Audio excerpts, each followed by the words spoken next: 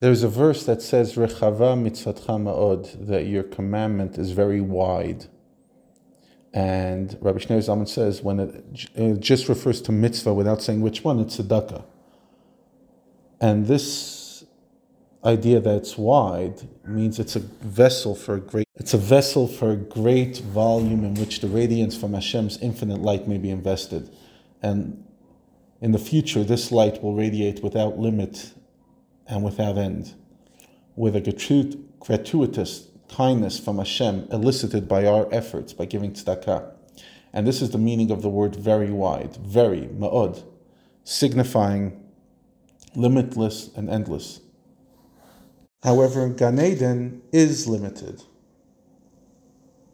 There are numerous levels and rungs within Gan Eden, as it's written by the Arizal, the great Kabbalist. Torah scholars have no rest in this world and next world, and he means because they are constantly rising from level to level in grasp of their Torah, which has no end. But still, it's limited. But when Mashiach comes, there will be a revealed radiance from Hashem that utterly transcends levels. Elevation from level to level will thus be not only impossible, but also unnecessary. At that time, our mortal souls will finally find peace as they delight in the radiance of Hashem's essence.